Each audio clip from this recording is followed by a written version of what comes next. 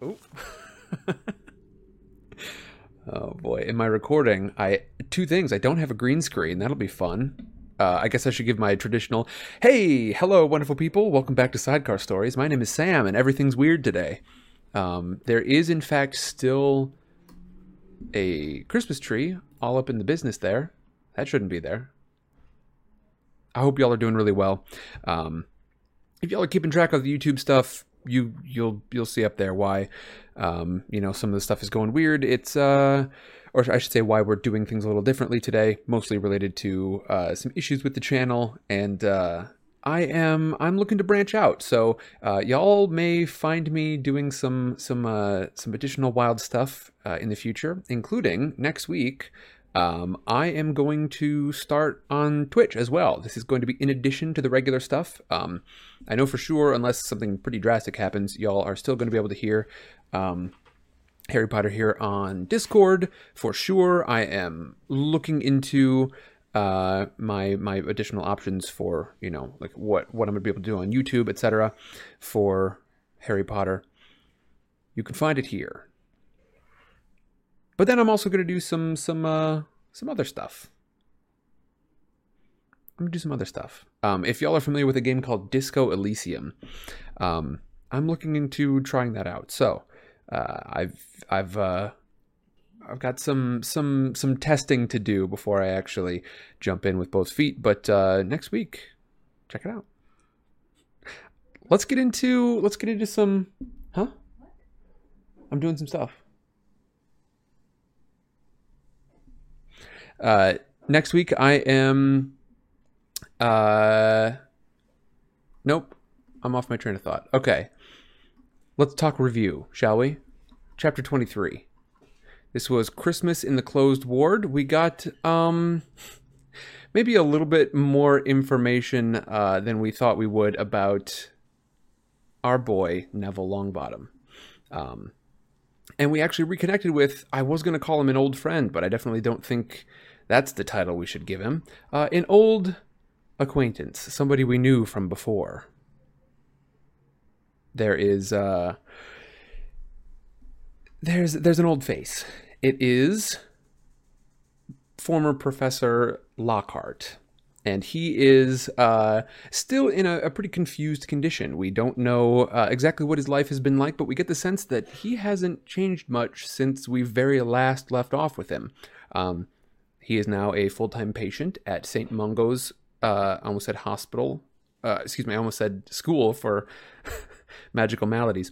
But he is a full-time resident at the hospital now at St. Mungo's.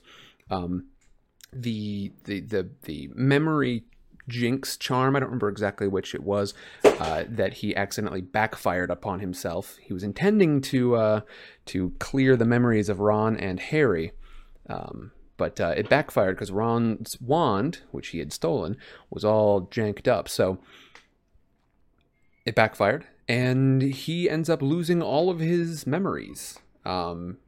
It seems that he is slowly regaining them, starting with, of course, the really rampant self-centeredness and conceitedness.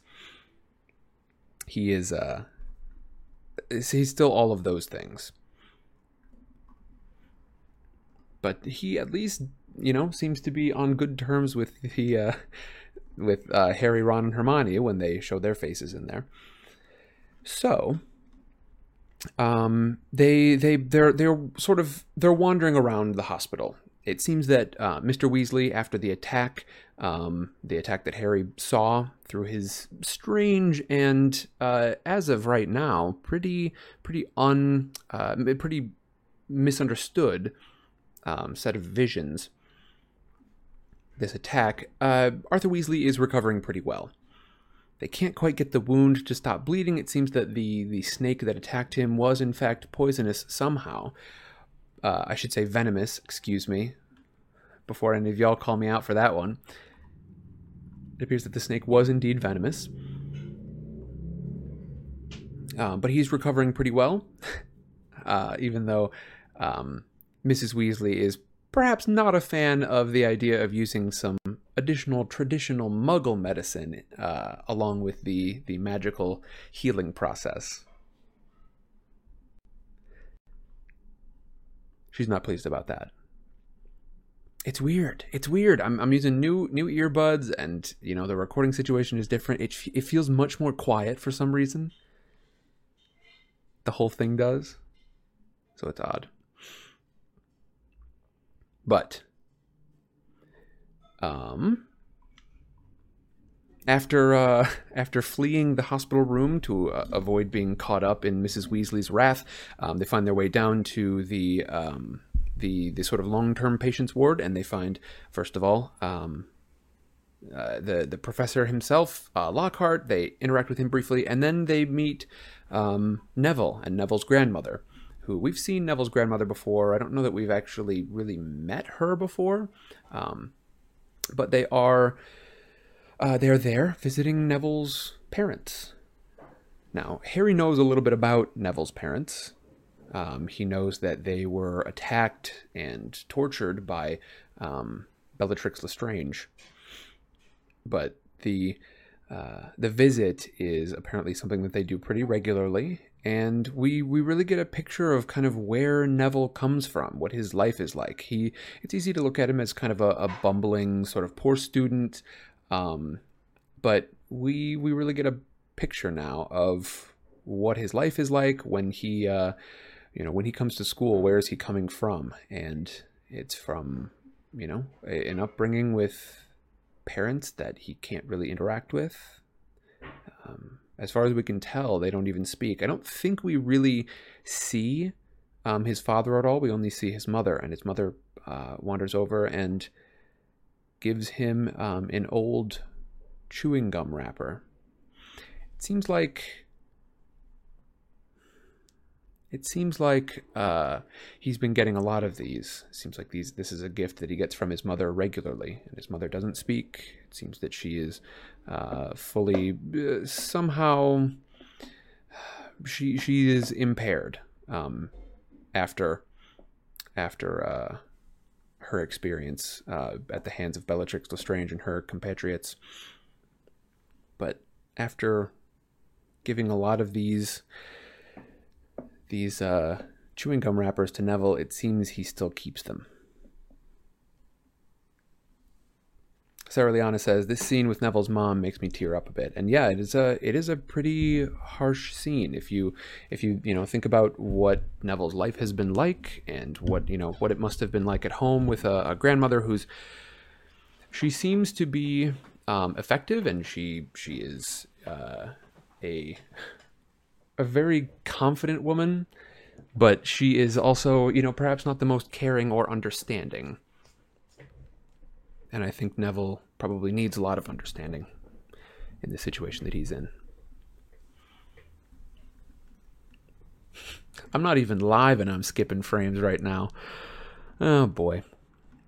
You know what? Whatever. We're just rolling with it. I determined before I started today, I'm not going to get frustrated. So I'm just not going to do it. I don't always get to make the choice, but today I did. Today I'm choosing it. Okay. Let's see. Sarah is recovering from the flu. I hope this gives you a chance to recover calmly. I'm seeing Rachel. Rachel has changed the name up. I like it because it includes an emoji clown somehow, and I've never seen that before. I had a great day. Got to skip a Spanish test I've been dreading. By devious means or otherwise? Is this an instance of mischief managed? Sasha Money, the stream is right now times. It's right now o'clock. We're doing it right now. Welcome. We're here. Although I actually don't know if you're in the... Ooh, yeah. Let's see. You are not in the audio channel, so let's get you in here. It's good to see y'all in here today. I appreciate the patience. Channel's had some interesting issues in the past, hasn't it? But y'all have done a great job sticking with me, and I very much appreciate it. Acidic Rain Man is at work for another 5 hours. Looking forward to another chapter tonight. Fantastic. All right. It is 20 after the top of the hour, so we are going to get started. If that's all right with you. We're going to get started on this, the wildest, wonkiest, scream go wonky episode of Sidecar Stories there has ever been. That's probably not true. There have probably been worse. All right. Let's do this.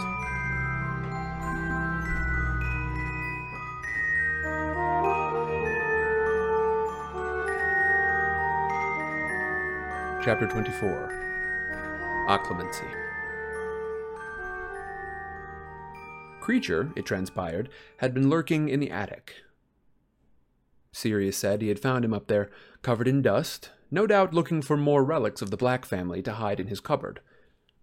Though Sirius seemed satisfied with his story, it made Harry uneasy. Creature seemed to be in a better mood on his reappearance. His bitter muttering had subsided somewhat, and he submitted to orders more docilely than usual. Though once or twice Harry caught the house elf staring at him avidly, but always quickly looking away whenever he saw that Harry had noticed. Harry did not mention his vague suspicions to Sirius, whose cheerfulness was evaporating fast now that Christmas was over. As the date of their departure back to Hogwarts grew nearer, he became more and more prone to what Mrs. Weasley called fits of the sullens, in which he would become taciturn and grumpy, often withdrawing to Buckbeak's room for hours at a time. His gloom seeped through the house, oozing under doorways like some noxious gas so that all of them became infected by it. Harry didn't want to leave Sirius again with only Creature for company. In fact, for the first time in his life, he was not looking forward to returning to Hogwarts. Going back to school would mean placing himself once again under the tyranny of Dolores Umbridge, who had no doubt managed to force through another dozen decrees in their absence. There was no Quidditch to look forward to now that he had been banned, and there was every likelihood that their burden of homework would increase as the exams drew even nearer. And Dumbledore remained as remote as ever. In fact, if it hadn't been for the DA, Harry thought he might have begged Sirius to let him leave Hogwarts and remain in Grimmauld Place. Then, on the very last day of the holidays, something happened that made Harry positively dread his return to school. "Harry, dear," said Mrs. Weasley, poking her head into his and Ron's bedroom, where the pair of them were playing wizard chess, watched by Hermione, Ginny, and Crookshanks. "Could you come down to the kitchen? Professor Snape would like a word with you." Harry did not immediately register what she had said. One of his castles was engaged in a violent tussle with a pawn of Ron's, and he was egging it on enthusiastically. "Squish him! Squish him! He's only a pawn, you idiot! Sorry, Mrs. Weasley, what did you say?" "Professor Snape, dear, he's in the kitchen. He'd like a word." Harry's mouth fell open in horror. He looked around at Ron, Hermione, and Ginny, all of whom were gaping back at him. Crookshanks, whom Hermione had been restraining with difficulty for the past quarter of an hour, leapt gleefully onto the board and set the pieces running for cover, squealing at the top of their voices. "Snape?" said Harry blankly. "Professor Snape, dear," said Mrs. Weasley reprovingly. "Now, come on, quickly. He says he can't stay very long." "What does he want with you?" said Ron, looking unnerved as Mrs. Weasley withdrew from the room. "You haven't done anything, have you?" "No," said Harry indignantly, racking his brains to think what he could have done to make Snape persuade... Oh boy. Racking his brains to think what he could have done that could make Snape pursue him to Grimmauld Place. Had his last piece of homework perhaps earned a T? A minute or two later, he pushed open the kitchen door to find Sirius and Snape both seated at the long kitchen table, glaring in opposite directions. The silence between them was heavy with mutual dislike. A letter lay open on the table in front of Sirius. Said Harry, to announce his presence. Snape looked around at him, his face framed between curtains of greasy black hair. Sit down, Potter. You know, said Sirius loudly, leaning back in his chair and speaking to the ceiling, I think I'd prefer it if you didn't give orders around here, Snape. It's my house, you see. An ugly flush suffused Snape's pallid face. Harry sat down in a chair beside Sirius, facing Snape across the table. I was supposed to see you alone, Potter, said Snape, the familiar sneer curling his mouth. But Black. I'm his godfather, said Sirius, louder than ever. I am here on Dumbledore's orders, said Snape, whose voice, by contrast, was becoming more and more quietly waspish. But by all means, Black, stay. I know you like to feel involved. What's that supposed to mean? Said Sirius, letting his chair fall back on all four legs with a loud bang. Merely that I'm sure you must feel frustrated by the fact that you can do nothing useful. Snape laid a delicate stress on the last word. For the Order. It was Sirius's turn to flush. Snape's lip curled in triumph as he turned to Harry. The headmaster has sent me to tell you, Potter, that it is his wish for you to study occlumency this term. Study what? Said Harry blankly. Snape's sneer became more pronounced. Occlumency, Potter. The magical defense of the mind against external penetration. An obscure branch of magic, but highly useful one. Harry's heart began to pump very fast indeed. Defense against external penetration? But he was not being possessed. They had all agreed on that. Why do I have to study thing? He blurted out. Because the headmaster thinks that it's a good idea, said Snape smoothly. You will receive private lessons once a week, but you will tell nobody what you're doing, least of all Dolores Umbridge. Do you understand? Yes, said Harry. Who's going to be teaching me? Snape raised an eyebrow. I am, he said. Harry had the horrible sensation that his insides were melting. Extra lessons with Snape. What on earth had he done to deserve this? He looked quickly around at Sirius for support. Why can't Dumbledore teach Harry? Asked Sirius aggressively. Why you? I suppose because it is a headmaster's privilege to delegate less enjoyable tasks, said Snape silkily. I assure you, I did not beg for the job. He got to his feet. I will expect you at 6 o'clock on Monday evening, Potter. My office. If anyone asks, you are studying remedial potions. Nobody who has seen you in my classes could deny that you need them. He turned to leave, his black traveling cloak billowing behind him. Wait a moment, said Sirius, sitting up straighter in his chair. Snape turned back to face them, sneering. I am in rather a hurry, Black. Unlike you, I do not have unlimited leisure time. I'll get to the point, then, said Sirius, standing up.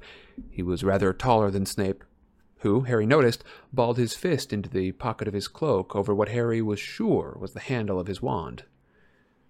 If I hear you're using these occlumency lessons to give Harry a hard time, you'll have me to answer to. How touching, Snape sneered. But surely you've noticed that Potter is very like his father. Yes, I have, said Sirius proudly. Well, then you'll know that he's so arrogant that criticism simply bounces off him, Snape said sleekly. Sirius pushed his chair roughly aside and strode around the table towards Snape, pulling out his wand as he went. Snape whipped out his own. They were staring, squaring up at each other, Sirius looking livid, Snape calculating, his eyes darting from Sirius's wand tip to his face. "Sirius!" said Harry loudly, but Sirius appeared not to hear him. "I've warned you, Snivelus," said Sirius, his face barely a foot from Snape's. "I don't care if Dumbledore thinks you've reformed. I know better." "Oh, but why don't you tell him so?" whispered Snape. "Or are you afraid he might not take very seriously the advice of a man who's been in hiding in his mother's house for 6 months? "Tell me, how's Lucius Malfoy these days? I expect he's delighted that his lapdog is working at Hogwarts, isn't he?" "Speaking of dogs," said Snape softly, Did you know that Lucius Malfoy recognized you last time you risked a little jaunt outside? Clever idea, Black. Getting yourself seen in a safe station platform gave you a cast-iron excuse not to leave your hidey hole in the future, didn't it?" Sirius raised his wand. "No!" Harry yelled, vaulting over the table and trying to get in between them. "Sirius, don't!" "Are you calling me a coward?" roared Sirius, trying to push Harry out of the way, but Harry would not budge. "Why, yes, I suppose I am," said Snape. "Harry, get out of the way," snarled Sirius, pushing him aside with his free hand. The kitchen door opened and the entire Weasley family, plus Hermione, came inside, all looking very happy, with Mr. Weasley walking proudly into their midst, dressed in a pair of striped pajamas covered by a mackintosh. "I'm cured," he announced brightly, to the kitchen at large. "Completely cured."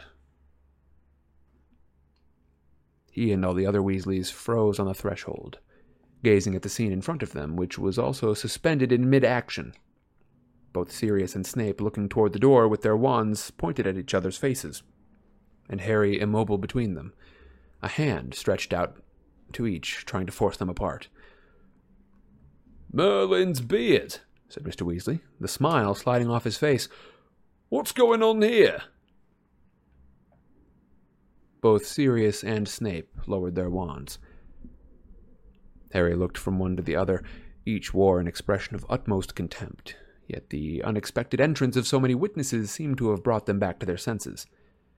Snape pocketed his wand, turned on his heel, and swept back across the kitchen, passing the Weasleys without comment. At the door, he looked back. 6 o'clock Monday evening, Potter. And he was gone. Sirius glared after him, his wand at his side. "What's been going on?" asked Mr. Weasley again. "Nothing, Arthur," said Sirius, who was breathing heavily, as though he had just run a long distance. "Just a friendly little chat between old school friends." With what looked like an enormous effort, he smiled. "So, you're cured. That's great news. Really great." "Yes, isn't it?" said Mrs. Weasley, leading her husband forward to a chair. "Ela Smethwick worked his magic in the end. We found an antidote to whatever the snake's got in its fangs, and Arthur here has learned his lesson about dabbling in muggle medicine, haven't you, dear?" she added, rather menacingly. "Yes, Molly, dear," said Mr. Weasley meekly. That night's meal should have been a cheerful one, with Mr. Weasley back amongst them. Harry could tell Sirius was trying to make it so, yet when his godfather was not forcing himself to laugh loudly at Fred and George's jokes or offering everyone more food, his face fell back into a moody, brooding expression. Harry was separated from him by Mundungus and Mad-Eye, who had dropped in to offer Mr. Weasley their congratulations. He wanted to talk to Sirius, to tell him that he shouldn't listen to a word that Snape had said, that Snape was goading him deliberately, and that the rest of them didn't think that Sirius was a coward for doing as Dumbledore had told him, and remaining in Grimmauld Place. But he had no opportunity to do so. And, eyeing the ugly look on Sirius's face, Harry wondered occasionally whether he would have dared to mention it even if he had the chance. Instead, he told Ron and Hermione under his voice about having to take occlumency lessons with Snape. "Dumbledore wants you to stop having those dreams about Voldemort," said Hermione at once. "Well, you would be sorry not to have them anymore, will you?" Ugh, extra lessons with Snape, said Ron, sounding aghast. I'd rather have the nightmares. They were to return to Hogwarts on the night bus the following day, escorted once again by Tonks and Lupin, both of whom were eating breakfast in the kitchen when Harry, Ron, and Hermione came down the next morning. The adults seemed to have been midway through a whispered conversation as Harry opened the door. All of them looked around hastily and fell silent. After a hurried breakfast, they all put on jackets and scarves against the chilly, gray January morning. Harry had an unpleasant, constricting sensation in his chest. He didn't want to say goodbye to Sirius. He had a bad feeling about this parting. He didn't know when they would next see each other, and it felt it was incumbent upon him to say something to Sirius to stop him from doing anything stupid. Harry was worried that Snape's accusation of cowardice had stung Sirius so badly he might even now be planning some foolhardy trip beyond Grimmauld Place. Before he could think of what to say, however, Sirius had beckoned him to his side.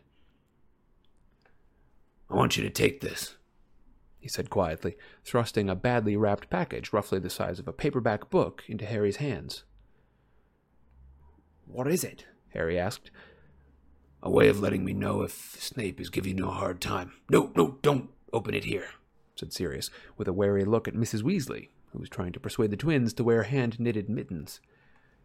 "I doubt that Molly would approve. But I want you to use it if you need me, all right?" "Okay," said Harry, stowing the package away in the inside pocket of his jacket. But he knew he would never use whatever it was. It would not be he, Harry, who lured Sirius from his place of safety, no matter how foully Snape treated him in their forthcoming occlumency lessons. "Let's go then," said Sirius, clapping Harry on the shoulder and smiling grimly. And before Harry could say anything else... And before Harry could say anything else, they were headed upstairs, stopping before the heavily chained and bolted front door, surrounded by the Weasleys. "Goodbye, Harry. Take care," said Mrs. Weasley, hugging him. "See you, Harry. Keep an eye out for snakes for me," said Mr. Weasley genially, shaking his hand. "Right, yeah," said Harry distractedly. It was his last chance to tell Sirius to be careful. He turned, looked into his godfather's face, and opened his mouth to speak, but before he could do so, Sirius was giving him a brief, one-armed hug, and saying gruffly, "Look after yourself, Harry." Next moment, Harry found himself being shunted into the icy winter air, with Tonks, today heavily disguised as a tall, tweedy woman with iron-gray hair, chivying them down along the steps. The door of number 12 slammed shut behind them. They followed Lupin down the front steps. As he reached the pavement, Harry looked round. Number 12 was shrinking rapidly as those on either side of it stretched sideways, squeezing it out of sight. One blink later, it had gone.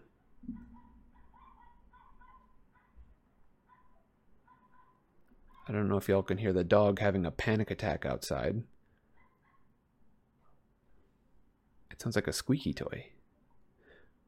"Come on. The quicker we get on the bus, the better," said Tonks, sounding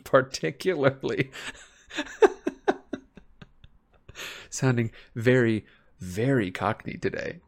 "Come on. The quicker we get on the bus, the better," said Tonks, and Harry thought that there was nervousness in the glance that she threw around the square. Lupin flung out his right arm. Bang! A violently purple, triple-decker bus had appeared out of thin air in front of them, narrowly avoiding the nearest lamppost, which jumped backwards out of its way. A thin, pimply, jug-eared youth in a purple uniform leapt down to the pavement and said, "Welcome to the—" "Yes, yeah, we know, thank you," said Tonks swiftly. "Come on you get." And she shoved Harry forward toward the steps, past the conductor, who goggled at Harry as he passed. "Here is Harry—" "If you shout his name, I will curse you into oblivion," muttered Tonks menacingly, now shunting Ginny and Hermione forward. I've always wanted to go on this thing, said Ron happily, joining Harry on board and looking around. It had been evening the last time Harry had traveled by the night bus, and its 3 decks had been full of brass bedsteads. Now, in the early morning, it was crammed with an assortment of mismatched chairs grouped haphazardly around the windows. Some of these appeared to have fallen over while the bus stopped abruptly in Grimmauld Place. A few witches and wizards were still getting to their feet, grumbling, and somebody's shopping bag had slid the length of the bus. An unpleasant mixture of frog spawn, cockroaches, and custard creams was scattered all over the floor. "It looks like we'll have to split up," said Tonks briskly, looking around for empty chairs. "Fred, George, and Ginny, if you just take those seats back in the back. Remus, you can stay with them." She, Harry, Ron, and Hermione proceeded up to the very top deck, where there were 2 unoccupied chairs at the front end of the bus and 2 at the back. Stan Shunpike, the conductor, followed Harry and Ron eagerly to the back. Heads turned as Harry passed, and when he at last sat down, he saw that all the faces were flicking to the front again. As Harry and Ron handed Stan Stunpike. As Harry and Ron handed Stan 11 sickles each, the bus set off again, swaying ominously. It rumbled along around Grimmauld Place, weaving on and off of the pavement. Then, with another tremendous bang, they were all flung backwards. Ron's chair toppled over, and Pigwidgeon, who had been on his lap, burst out of the cage and flew twittering wildly up to the front of the bus, where he fluttered down onto Hermione's shoulder instead. Harry, who had narrowly avoided falling by seizing a candle bracket, looked out of the window. They were now speeding down what appeared to be a motorway. just outside of Birminghamton. Oh, good Lord. I don't know where this stuff comes from. It just appears in my head. It's like, well, that's the words. Go ahead. Birminghamton. It's not a real place, and it's not what the words are on the page. I don't know why it keeps popping up. It's because I forgot what my Stan Shunpike voice was precisely, and so now I'm muddling with it. Just outside Birmingham, said Stan happily, answering Harry's unasked question as Ron struggled to get up from the floor. You keeping well then, Harry? I seen your name in the paper loads over the summer, but it weren't never nothing very nice. I said to her, and I said, it didn't seem like a nutter when we met him. Just goes to show, didn't it? He handed over the tickets and continued to gaze enthralled at Harry. Apparently, Stan did not care how nutty somebody was if they were famous enough to be in the paper. The night bus swayed alarmingly, overtaking a line of cars on the inside. Looking toward the front of the bus, Harry saw Hermione cover her eyes with her hands, Pigwidgeon swaying happily on her shoulder. Bang! Chairs slid backward again as the night bus jumped from the Birmingham motorway to a quiet country lane full of hairpin bends. Hedgerows on either side of the road were leaping out of their way as they mounted the verges. From here, they moved to a main street in the middle of a busy town, then to a viaduct surrounded by tall hills, then to a windswept road between high-rise flats, each time with a loud bang. Oh, I've changed my mind, muttered Ron, picking himself up from the floor for a sixth time. I never want to ride on this thing again. Listen, it's Hogwarts stop after this, said Stan brightly, swaying toward them. The bossy woman up in the front is giving us a little tip to move you up the queue. We're just going to let Madame Marsh off first, though. There was more retching from downstairs, followed by a horrible splattering sound. She's not feeling her best. A few minutes later, the night bus screeched to a halt outside a small pub, which squeezed itself out of the way to avoid a collision. They could hear Stan ushering the unfortunate Madame Marsh off of the bus with the relieved mutterings of her fellow passengers on the second deck. The bus moved on again, gathering speed until... bang! They were rolling through a snowy Hogsmeade. Harry caught a glimpse of the Hogshead down the side street, the severed Boar's Head sign creaking in the wintry wind. Flecks of snow hit the large window at the front of the bus. At last, they rolled to a halt outside the gates to Hogwarts. Lupin and Tonks helped them off of the bus with their luggage, then got off to say goodbye. Harry glanced up at the 3 decks of the night bus and saw all the passengers staring down at them, noses flat against the windows. "You'll be safe once you're on the grounds," said Tonks, casting a careful eye around at the deserted road. "Have a good term, okay?" "Look after yourselves," said Lupin, shaking hands all round and reaching Harry last. "And listen." He lowered his voice while the rest of them exchanged last-minute goodbyes with Tonks. "Harry, I know you don't like Snape, but he is a superb Occlumens, and we all, Sirius included, want you to learn how to protect yourself. So work hard, all right?" "Yeah, all right," said Harry heavily, looking up into Lupin's prematurely lined face. "I'll see you then." The 6 of them struggled up the slippery drive toward the castle, dragging their trunks. Hermione was already talking about knitting a few elf hats before bedtime. Harry glanced back when he reached the oaken front doors. The night bus had already gone, and he half wished, given what was coming the following evening, that he was still on board. Harry spent most of the next day dreading the evening. His morning double potions lesson did nothing to dispel his trepidation, as Snape was as unpleasant as ever. His mood was further lowered by the DA members constantly approaching him in corridors between classes, asking hopefully if there would be another meeting that night. "I'll let you know in the usual way when the next one is," Harry said over and over again, "but I can't do it tonight. I've got remedial potions." "You take remedial potions?" asked Zacharias Smith superciliously, having cornered Harry in entrance hall after lunch. "Good Lord, it must be terrible. Snape doesn't usually give extra lessons, does he?" As Smith strode away in an annoyingly buoyant fashion, Ron glared after him. "Shall I jinx him? I could still get him from here," he said, raising his wand and taking aim between Smith's shoulder blades. "Oh, forget it," said Harry dismally. "It's what everyone's going to think, isn't it? That I'm really "Hello, Harry," said a voice behind him. He turned round and found Cho standing there. "Oh," said Harry, and his stomach leapt uncomfortably. "Hi." "We'll be in the library, Harry," said Hermione firmly as she seized Ron above the elbow and dragged him off toward the marble staircase. "Did you have a good Christmas?" asked Cho. "Yeah, not bad," said Harry. "Mine was pretty quiet," said Cho. For some reason, she was looking rather embarrassed.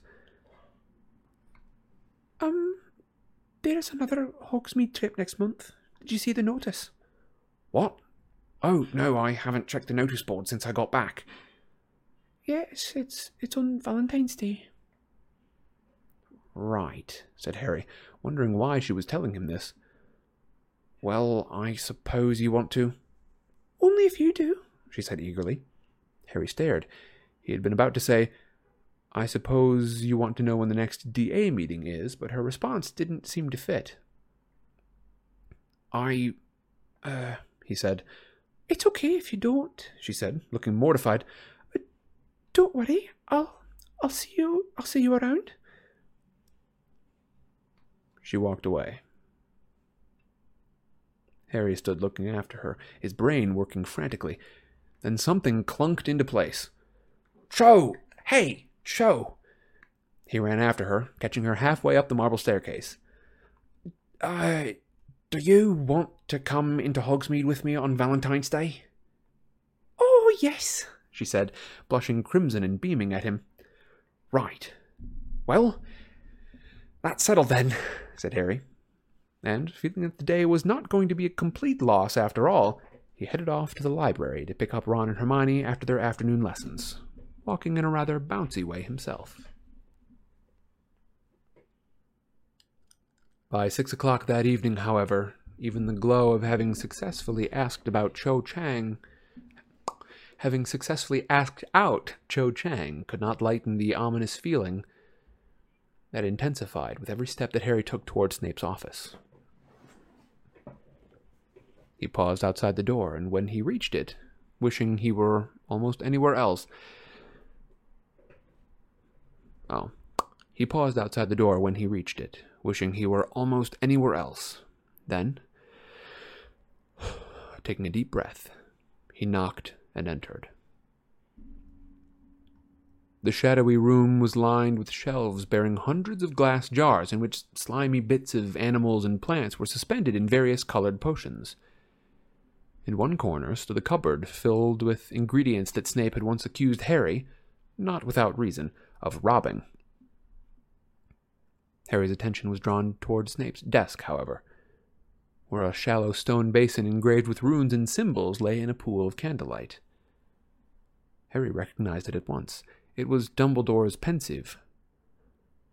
Wondering what on earth it was doing there, he jumped when Snape's cold voice came out of the shadows. "Shut the door behind you, Potter." Harry did as he was told, with the horrible feeling that he was imprisoning himself. When he turned back into the room, Snape had moved into the light and was pointing silently at the chair opposite his desk. Harry sat down, and so did Snape, his cold black eyes fixed unblinkingly upon Harry, dislike etched in every line of his face. "Well, Potter, you know why you're here," he said. "The headmaster has asked me to teach you occlumency. I can only hope that you prove more adept at it than potions." "Right," said Harry tersely.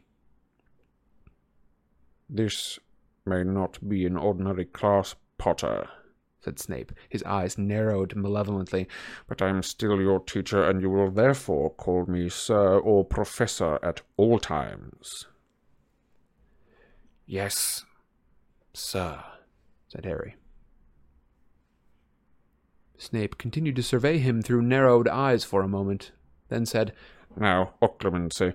As I told you back in your dear godfather's kitchen, this branch of magic seals the mind against magical intrusions and influence." "And why does Professor Dumbledore think I need it, sir?" said Harry, looking directly into Snape's eyes and wondering whether Snape would answer. Snape looked back at him for a moment and then said contemptuously, "Surely even you could have worked that out by now, Potter. The Dark Lord is highly skilled at legilimency." "What's that, sir?" "It is the ability to extract feelings and memories from another person's mind." "He can read minds?" said Harry quickly, his worst fears consumed. Nope, his worst fears confirmed. "You have no subtlety, Potter," said Snape, his dark eyes glittering. "You do not understand fine distinctions. It is one of the shortcomings that makes you such a lamentable potion-maker." Snape paused for a moment, apparently to savor the pleasure of insulting Harry, before continuing. "Only muggles talk of mind-reading. The mind is not a book to be opened at will and examined at leisure. Thoughts are not etched on the inside of skulls to be perused by any invader. The mind is a complex and many-layered thing, Potter, or at least most minds are." He smirked. "It is true, however, that those who have mastered legilimency are able, under certain conditions, to delve into the minds of their victims and to interpret their findings correctly. The Dark Lord, for instance, almost always knows when someone is lying to him. Only those skilled at occlumency are able to shut down those feelings and memories that contradict the lie, and so can utter falsehoods in his presence without detection." Whatever Snape said, legilimency sounded like mind-reading to Harry, and he didn't like the sound of it at all. "So he could know what we're thinking right now, sir?" The Dark Lord is at a considerable distance, and the walls and grounds of Hogwarts are guarded with many ancient spells and charms to ensure the bodily and mental safety of those who dwell within them," said Snape. "Time and space matter in magic, Potter. Eye contact is often essential to legitimacy." "Well, then, why do I have to learn occlumency?" Snape eyed Harry, tracing his mouth with one long, thin finger as he did so. "The usual rules do not seem to apply with you, Potter. The curse that failed to kill you seems to have forged some kind of connection between you and the Dark Lord. The evidence suggests that at times, when your mind is most relaxed and vulnerable, when you are asleep, for instance, you are sharing the Dark Lord's thoughts and emotions. The headmaster thinks it inadvisable for this to continue. He wishes for me to teach you how to close your mind to the Dark Lord." Harry's heart was pumping fast again. None of this added up. "But why does Professor Dumbledore want to stop it?" he said abruptly. "I don't like it much, but it's been useful, hasn't it? I mean, I saw that snake attack Mr. Weasley, and if I hadn't, Professor Dumbledore wouldn't have been able to save him, would he, sir?" Snape stared at Harry for a few moments, still tracing his mouth with his finger. Then he spoke again, and it was slowly and deliberately, as though he weighed every word. "It appears that the Dark Lord has been unaware of the connection between you and himself until very recently. Up until now, it seems that you have been experiencing his emotions and sharing his thoughts without being any wiser. Without his being any the wiser. However, the vision that you had shortly before Christmas..." "The one with the snake and Mr. Weasley?" "Do not interrupt me, Potter," said Snape in a dangerous voice. "As I was saying, the vision that you had shortly before Christmas represents such a powerful incursion upon the Dark Lord's thoughts." "I saw inside the snake's head, not his." "I thought I just told you not to interrupt me, Potter." But Harry did not care if Snape was angry. At last he seemed to be getting to the bottom of this business. He moved forward in his chair, so that without realizing it, he was perched on the very edge, tense as though poised for flight. "How come I saw through the snake's eyes if it's Voldemort's thoughts that I'm sharing?" "Do not say the Dark Lord's name," spat Snape. There was a nasty silence. They glared at each other across the Pensieve. "Professor Dumbledore says his name," said Harry quietly. "Dumbledore is an extremely powerful wizard," Snape muttered. "While he may feel secure enough to use the name, the rest of us..." He rubbed his left forearm, apparently unconsciously, on the spot where Harry knew the dark mark was burned into his skin. "I just wanted to know," Harry began again, forcing his voice back into politeness, "why..." "You seem to have visited the snake's mind because that is where the Dark Lord was at that particular moment," snarled Snape. "He was possessing the snake at the time, and so you dreamed that you were inside it too." "And he realized that I was there?" "It seems so," said Snape coolly. "How do you know?" said Harry urgently. "Is this just Professor Dumbledore guessing, or..." "I told you," said Snape, rigid in his chair, his eyes slits, "to call me sir." "Yes, sir," said Harry impatiently. "But how do you know..." "It is enough that we know," said Snape repressively. "The important thing is that the Dark Lord is now aware that you have gained access to his thoughts and feelings. He may also deduce that the process is likely to work in reverse. That is to say, he has realized that he might be able to access your thoughts and feelings in return." "And he might try to make me do things?" asked Harry. "Sir?" he added quickly. "He might," said Snape, sounding cold and unconcerned. "Which brings us back to occlumency." Harry pulled out his wand from the inside pocket of his robes. I think I said that wrong. Snape pulled out his wand from an inside pocket of his robes, and Harry tensed in his chair, but Snape merely raised the wand to his temple, placed the tip of it into the greasy roots of his hair. When he withdrew it, some silvery substance came away, stretching from temple to wand like a thick gossamer strand, which broke as he pulled the wand away from it and fell gracefully into the pensive, where it swirled silvery white, neither gas nor liquid. Twice more, Snape raised the wand to his temple and deposited the silvery substance into the stone basin. Then, without offering any explanation of this behavior, he picked up the pensive carefully, removed it to a shelf out of their way, and returned to face Potter with his wand held at the ready. Stand up and take out your wand, Potter. Harry got to his feet, feeling nervous. They faced each other with the desk in between them. You may want to use your wand to attempt to disarm me, or defend yourself in any other way that you can think of. You may do so, said Snape. And what are you going to do? Harry asked, eyeing Snape's wand apprehensively. I am going to attempt to break into your mind, said Snape softly. We're going to see how well you resist. I've been told that you have already shown aptitude at resisting the Imperius Curse. You will find that similar powers are needed for this. Brace yourselves now, Legilimens! Snape had struck before Harry was ready, before he had even begun to summon any force of resistance. The office swam in front of his eyes and vanished. Image after image was racing through his mind like a flickering film, so vivid it blinded him to his surroundings. He was 5, watching Dudley riding a new red bicycle, and his heart was bursting with jealousy. He was 9, and Ripper the bulldog was chasing him up a tree, and the Dursleys were laughing below on the lawn. He was sitting under the Sorting Hat, and it was telling him he would do well in Slytherin.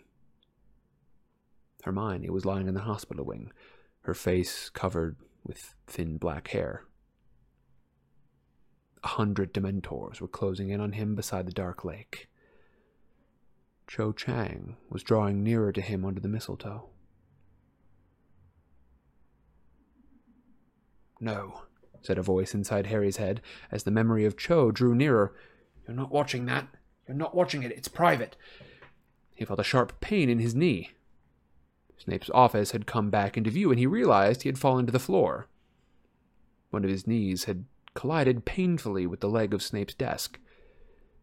He looked up at Snape, who had lowered his wand and was rubbing his wrist. There was an angry wheal there, like a scorch mark. Did you mean to produce a stinging hex? Asked Snape coolly. No, said Harry bitterly, getting up from the floor. I thought not, said Snape, watching him closely. You let me get in too far. You lost control. Did you see everything that I saw? Harry asked, unsure whether he wanted to hear the answer. Flashes of it, said Snape, his lip curling. To whom did the dog belong? My Aunt Marge, Harry muttered, hating Snape. Well, for a first attempt, that was not as poor as it might have been, said Snape, raising his wand once more. You did manage to stop me eventually, though you wasted time and energy shouting. You must remain focused. Repel me with your brain, and you will not need to resort to your wand. I'm trying, said Harry angrily, but you're not telling me how. Manners, Potter, said Snape dangerously. Now, I want you to close your eyes. Harry threw him a filthy look before doing what he was told. He didn't like the idea of standing there with his eyes shut while Snape faced him, carrying a wand. Clear your mind, Potter, said Snape's cold voice. Let go of all emotion. But Harry's anger at Snape continued to pound through his veins like venom. Let go of his anger? He could have easily detached his legs. You're not doing it, Potter. You will need more focus and discipline than this. Now, Harry tried to empty his mind, tried not to think, or remember, or feel. Let's go on the count of 3, once again. 1, 2, 3, legilimens! A great black dragon was rearing in front of him. His mother and father were waving to him out of an enchanted mirror. Cedric Diggory was lying on the ground with blank eyes staring at him. Oh! Harry was on his knees again, his face buried in his hands, his brain aching as though someone had been trying to pull it from his skull. Get up, said Snape sharply. Get up. You're not trying. You're making no effort. You are allowing me to access the memories that you fear, handing me your weapons. Harry stood up again, his heart thumping wildly as though he had really just seen Cedric dead in the graveyard. Snape looked even paler than usual, and angrier, though not nearly as angry as Harry was. I am making an effort, he said through clenched teeth. I told you to empty yourself of emotion. Yeah, well, I'm finding that hard at the moment, Harry snarled. Then you will be easy prey for the Dark Lord, said Snape savagely. Fools who wear their hearts proudly on their sleeves, who cannot control their emotions, who wallow in sad memories and allow themselves to be provoked so easily. Weak people, in other words. They stand no chance against his powers. He will penetrate your mind with absurd ease, Potter. I'm not weak, said Harry in a low voice, fury now pumping through him, so that he thought he might attack Snape in a moment. Then prove it. Master yourself, spat Snape. Control your anger. Discipline your mind. We shall try it again. Get ready now. Legilimens! He was watching Uncle Vernon hammering the letterbox shut. 100 Dementors were drifting across the lake on the grounds toward him. He was running along a windowless passage with Mr. Weasley. They were drawing nearer to the plain black door at the end of the corridor. Harry expected to go through it, but Mr. Weasley led him off to the left, down a flight of stone steps. I know! I know! He was on all fours again on Snape's office floor. His scar was prickling unpleasantly, but the voice that had just issued from his mouth was triumphant. He pushed himself up again to find Snape staring at him, his wand raised. It looked as though, this time, Snape had lifted the spell before Harry had even tried to fight back. What happened then, Potter? He asked, eyeing Harry intently. I remembered, Harry panted. I've just realized. Realized what? Asked Snape sharply. Harry did not answer at once. He was still savoring the moment of blinding realization as he rubbed his forehead. He had been dreaming about a windowless corridor ending in a locked door for months, without once realizing that it was a real place. Now, seeing the memory again, he knew that all along he had been dreaming about the corridor down which he had run with Mr. Weasley on the 12th of August, as they hurried to the courtrooms in the Ministry. It was the corridor leading to the Department of Mysteries, and Mr. Weasley had been there on the night that he had been attacked by Voldemort's snake. He looked up at Snape. What's in the Department of Mysteries? What did you say? Snape asked quietly, and Harry saw with deep satisfaction that Snape was unnerved. I said, what's in the Department of Mysteries, sir? Harry said. And why, said Snape slowly, would you ask such a thing?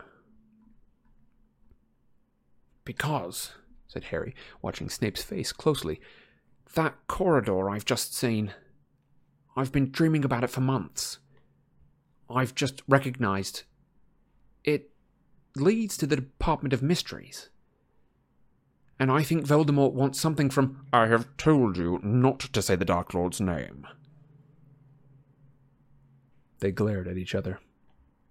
Harry's scar seared again, but he did not care. Snape looked agitated.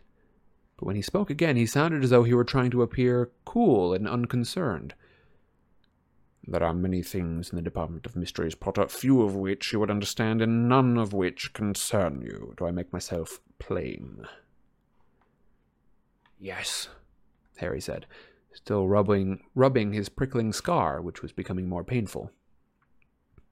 I want you back here at the same time on Wednesday. We will continue work then. Fine, said Harry. He was desperate to get out of Snape's office and find Ron and Hermione. You are to rid your mind of emotion every night before sleep. Empty it. Make it blank and calm. Do you understand? Yes, said Harry, who was barely listening. And be warned, Potter. I shall know if you have not practiced. Right, Harry mumbled. He picked up his school bag, swung it over his shoulder, and hurried toward the office door. As he opened it, he glanced back over his shoulder at Snape, who had his back to Harry and was scooping his own thoughts out of the pensive with the tip of his wand and replacing them carefully inside his own head. Harry left, without another word, closing the door carefully behind him, his scar still throbbing painfully. Harry found Ron and Hermione in the library, where they were working on Umbridge's most recent ream of homework. Other students, nearly all of them fifth years, sat at lamp-lit tables nearby, noses close to books, quills scratching feverishly, while the sky outside the mullioned windows grew steadily blacker. The only other sound was the slight squeaking of one of Madame Pince's shoes, as the librarian prowled the aisles menacingly, breathing down the necks of those touching her precious books. Harry felt shivery. His scar was still aching. He felt almost feverish. When he sat down opposite Ron and Hermione, he caught sight of himself in the window opposite. He was very white, and his scar seemed to be showing up more clearly than usual. "How did it go?" Hermione whispered, and then, looking concerned, "Are you all right, Harry?" "Yeah, fine. I don't know," said Harry impatiently, wincing with pain as it shot through his scar again. "Listen, I've just realized something." And he told them what he had seen and deduced. So are you saying," whispered Ron as Madame Pince swept past, squeaking slightly, "that the weapon, the thing that you know who's after, it's in the Ministry of Magic?" "It's in the Department of Mysteries. It's got to be," Harry whispered. "I saw that door when your dad took me down to the courtrooms for my hearing, and it's definitely the same one that he was guarding when I saw the snake bit him." Hermione let out a long, slow sigh. "Of course," she breathed. "Of course what?" said Ron rather impatiently. "Ron, think about it. Sturgis Podmore was trying to get through a door at the Ministry of Magic. It must have been that one. It's too much of a coincidence." "How come Sturgis was trying to break in when he was on our side?" said Ron. "Well, I don't know," Hermione admitted. "That is a bit odd." "So what's in the Department of Mysteries?" Harry asked Ron. "Has your dad ever mentioned anything about it?" "Well, I know that they call the people who work in there unspeakables," said Ron, frowning, "because no one really seems to know what they do. Weird place to have a weapon." "It's not weird at all. It makes perfect sense," said Hermione. "It will be something top secret that the Ministry's been developing, I expect. Harry, are you sure that you're right?" For Harry had just run both of his hands hard over his forehead as though trying to iron it. "Yeah, fine," he said, lowering his hands, which were trembling. "I just feel a bit... I don't like occlumency much." "I expect anyone would feel shaky if they've just had their mind attacked over and over again," said Hermione sympathetically. "Look, let's get back to the common room.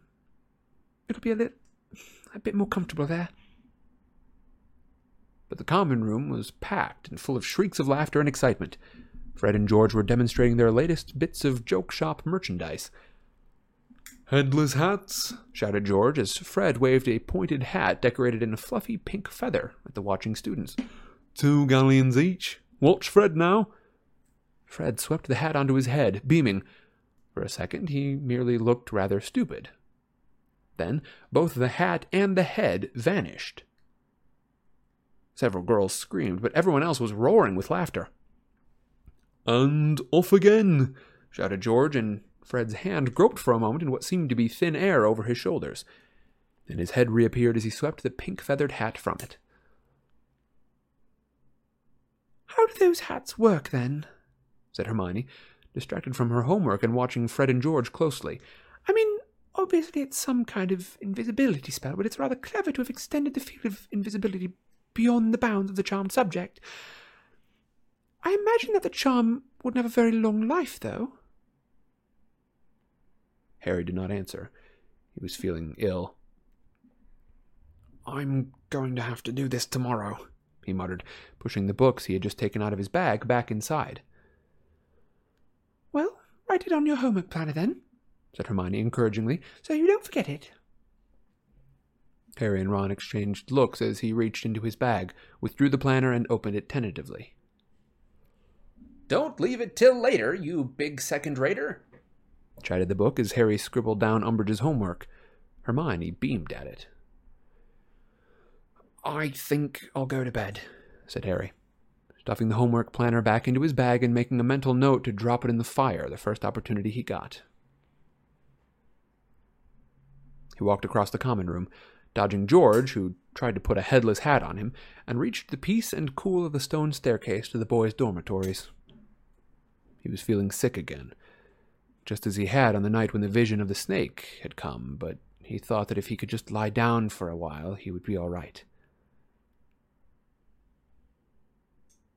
He opened the door of his dormitory and was one step inside it when he experienced pain so severe he thought someone must have sliced into the top of his head. He didn't know where he was, whether he was standing or lying down. He didn't even know his own name. Maniacal laughter was ringing in his ears. He was happier than he had been in a long time. Jubilant, ecstatic, triumphant. A wonderful, wonderful thing had happened. "Harry? Harry!" Someone had hit him around the face. The insane laughter was punctuated with a cry of pain. The happiness was draining out of him, but the laughter continued. He opened his eyes, and as he did so, he became aware of the wild laughter coming from his own mouth. The moment he realized this, it died away. Harry lay panting on the floor, staring up at the ceiling, the scar on his forehead throbbing horribly. Ron was bending over him, looking very worried. "What happened?" "I don't know," Harry gasped, sitting up again. "He's really happy. Really happy." "You know who is?" "Something good has happened," mumbled Harry. He was shaking as badly as he had done after seeing the snake attack Mr. Weasley, and he felt very sick. "Something he's been hoping for." The words came just as they had back in the Gryffindor changing room, as though a stranger were speaking them through Harry's mouth. Yet he knew that they were true. He took deep breaths, willing himself not to vomit all over Ron. He was very glad that Dean and Seamus were not there to watch this time. "Hermione told me to come and check on you," said Ron in a low voice, helping Harry to his feet. "She says your defenses will be low at the moment, after Snape's been fiddling around with your mind. Still, I suppose it'll help in the long run, won't it?" He looked doubtfully at Harry as he helped him back toward his bed. Harry nodded without any conviction and slumped back on his pillows, aching all over from having fallen to the floor so often that evening, his scar still prickling painfully. He could not help feeling that his first foray into occlumency had weakened his mind's resistance rather than strengthening it, and he wondered, with a feeling of great trepidation, what had happened to make Lord Voldemort the happiest he had been in 14 years.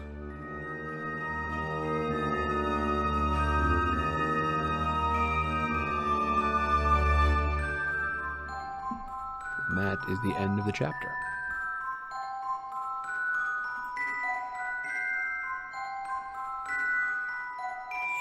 Liberty Grace says, the voice of the planner is great. That's my sort of high-pitched news announcer voice, I suppose. Well, we've learned quite a bit tonight.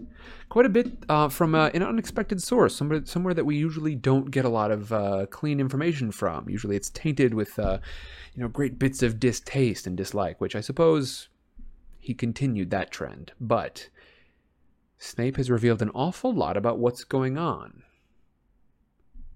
Harry's going to learn more later, but Harry has learned some very important things tonight. First of all, there's a concern that he wasn't. He was suspicious. He was He had some anxiety about the idea that Voldemort could read his mind, but he didn't have any evidence to say that it was happening or that it could happen. Now, in spite of Snape being rather pedantic about the whole thing, it does seem that mind reading is in fact a possibility here. And Harry is potentially weak to this sort of mental attack. Yeah, Sarah, I hope you're getting better. By the way, I did get a very, very good gift this Christmas, and I am looking forward to showing it to you. However, I can't post any video right now, so I want it to be like I don't want to undercut this good thing that I did get. So. There is, it's on my Instagram if you want to go check it out there. But as far as I can tell, I can still post sort of like pictures and announcements like that for you guys for right now. So, I'm going to go ahead and do that, and you guys can see this good gift that I did get. It will debut, I promise, the moment that I can actually show it off to you guys. Coop says, not a fun time of the year to get sick. But it's been that kind of week here as well. Yeah, 'tis the season. 'Tis the season for illness, especially anybody in childcare of any kind. I hope everyone is staying well to the best of their abilities. Good luck to you all. Liberty Grace says, this makes me curious about natural-born legilimens, like Queenie from Fantastic Beasts. An interesting idea. Yeah, there do seem to be like the occasional wizards, and they discuss it a lot more, I think, in Fantastic Beasts and beyond. Wizards who are sort of naturally gifted at a certain type of magic or a certain spell or that sort of thing. And in this, I'm sure there's a goof to be made about Harry's being disarming people, but. Yeah, natural-born legilimens like Queenie. What? There must be other people like natural-born Occlumens, who just try as one might. They are an impenetrable fortress, and I wonder what it seems like they could go into espionage work. But of course, if something's super cool, espionage work is typically my go-to. I very, very much wanted to be a spy when I was young. Not anymore, though. I'm done with that life. I don't know. We all know you're not. We see right through you. No. Yeah. No, I'm done. The spying life is behind me. No, it's not. It is. Why did you just wink at me? I didn't wink at you. How dare you? Play along with it? How dare you? I didn't wink. It's a dirty lie. She's She's a spy. doing She's a spy. she's doing all sorts of goofs on me right now. See, and now you've got chat turned against me. Liberty Gray says, sure, Sam. And Coop says, now imagining Sam in the Foreign Service. I wanted to be a spy very, very much for a long time. Let's see. I started by wanting to be... let's see. What came first? The spy. I don't think... spy went first. I think I wanted to be... like when I was really, really young. A doctor. No, that came later. Let's see if I can go through the timeline. I think I just wanted to be a police officer. Yeah, police officer, firefighter, one of the classic ones. I think there were like 2 notable iterations. I don't remember exactly what it was. But then for a long time, I really wanted to be a spy. I would say basically all the way through elementary school.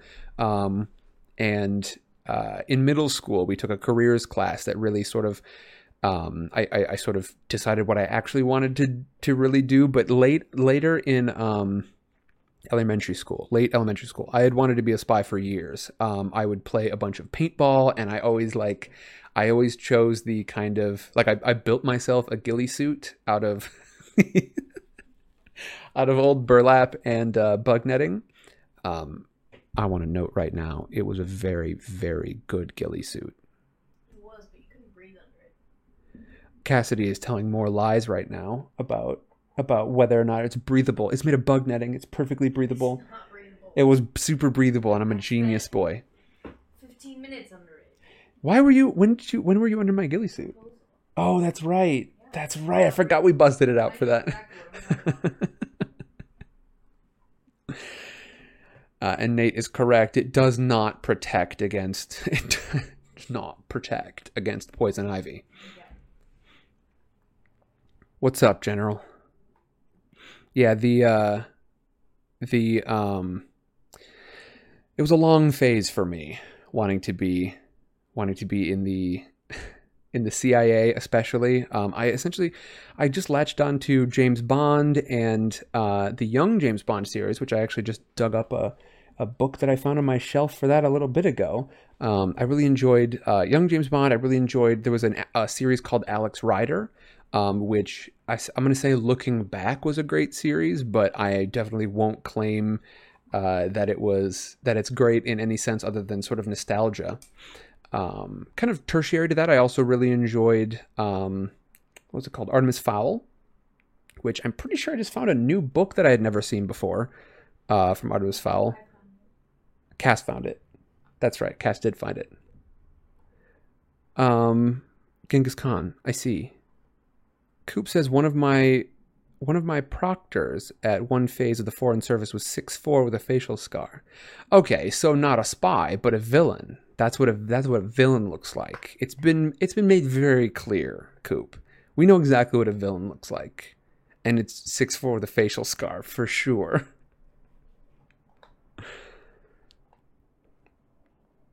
But yeah, I spent a long time. I spent a long time really wanting to be a spy. Oh boy. All right, here we go. When I was a kid, me and my friends around our neighborhood started our own version of the OSS, which y'all might recognize. Outdoor Science School. Outdoor Science School. No, it was not that. Not to us, it wasn't.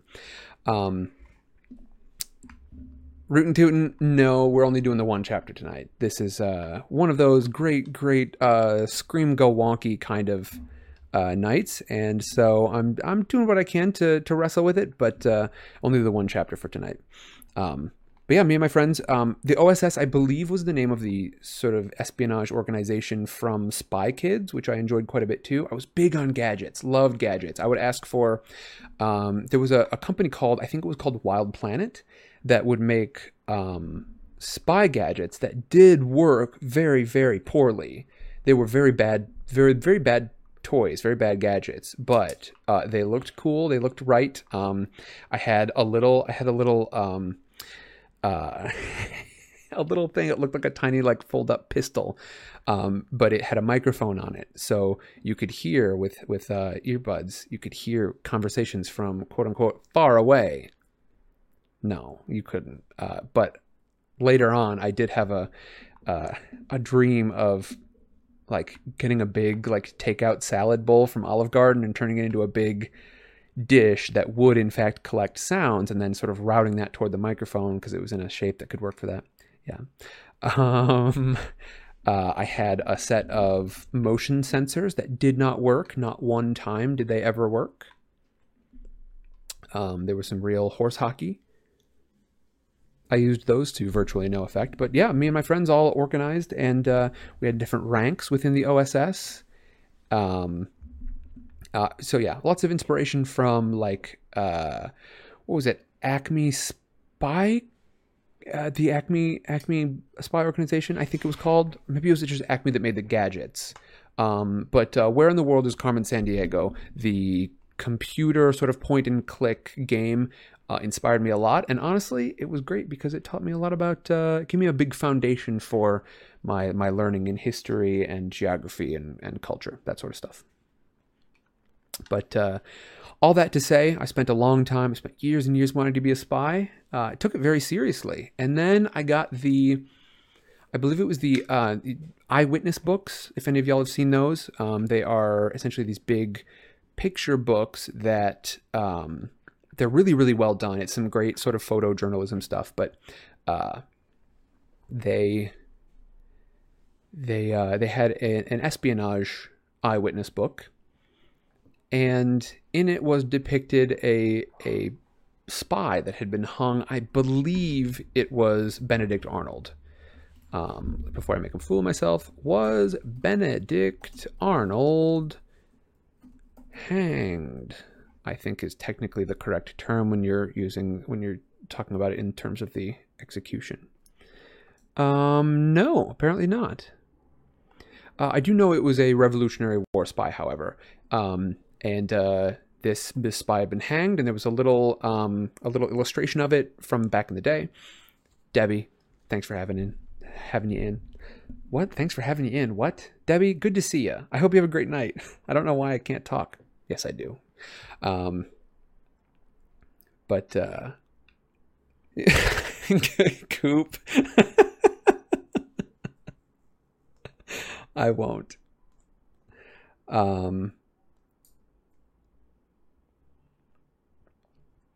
Yeah, I do think that's probably where, the various sources that I saw, they called it the OSS. I'm sure that's where it came from, the predecessor to the CIA.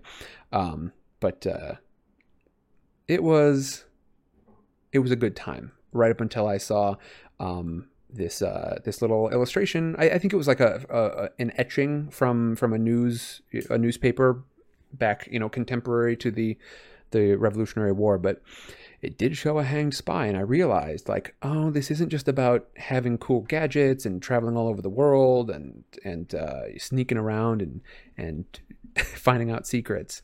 This is serious stuff, and probably not the most secure job you could have. And I immediately stepped away. I stepped away from that life. I closed that chapter of my life forever. And I don't care if you believe me. You'll just have to trust me. I am no longer a spy or interested in spying. Watch this pocket watch swing back and forth. All right, y'all. I think I'm going to, I'm close to wrapping up tonight. Ooh, Liberty Grace says, was it Nathan Hale you saw? And I will bet that it was. Hold on a second. Because I'm going to remember the illustration when I see it. So let's Google Nathan Hale hanged. I don't know. I don't see the one that I saw. I don't see the illustration that I saw. But yeah, I think it's probably sensible to say it was likely Nathan Hale. So yeah, Nathan Hale did rescue me from a life of terror and fear. Okay. Now I feel like beans are kind of a visual thing, but you know what? Y'all are here. Y'all deserve it. If it's beans time, it's beans time. I have to summon my assistant. Yep, there's Miss Frizzle. Man, you're creepy. Miss Frizzle. Because I don't even see you in the audio channel, and you just appear at the moment somebody mentions the beans. Creeping me out. I gotta go get her. That was probably a pretty jarring way to come back to it. Because you can't hear what's in here, but it caught me right at the first. It cut off maybe a quarter of that gasp, and so what they just heard was. And yeah, Miss Frizzle is being characteristically creepy. She's not even in the audio channel right now, but the moment I mention beans, she's like, yeet, beans times. Yeah. Bean. All right. So, it's beans time. I've got my hat, and y'all are just gonna have to trust me, frankly, that I'm not looking. Don't show it to camera. But we're shooting for. I mean, you can. It's. There's a recording up there. I'll do this just in case. Yeah, just in case. Okay. Shooting for 5 beans tonight, and I'm shooting for 5 out of 5 on the flavors. Of course, I have gotten goosed before. Oh boy, I don't have any water. This is gonna be a nightmare. All right, I'm ready. We can hear the characteristic click. Ow. You're such a raccoon. I'm gonna turn it into a tank. You're a raccoon. I'm a bit of a raccoon. I've been. Digging through our trash. For those of you who don't know, I thought it was a sign. I thought you would put it in my trash instead of the bathroom trash, specifically so that I would see it. I don't know why I put it in here. But for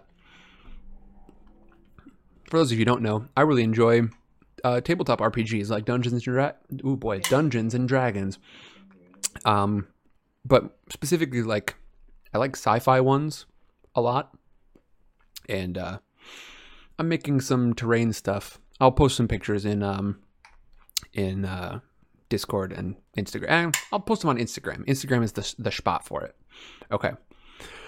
So this one was pretty good. I'm going marshmallow, I think. Don't wait before I commit to it. Oh. Do you want to describe the bean to chat before I taste and guess, Cass? Yeah, I'll give it away though. I think that's probably true. Yeah.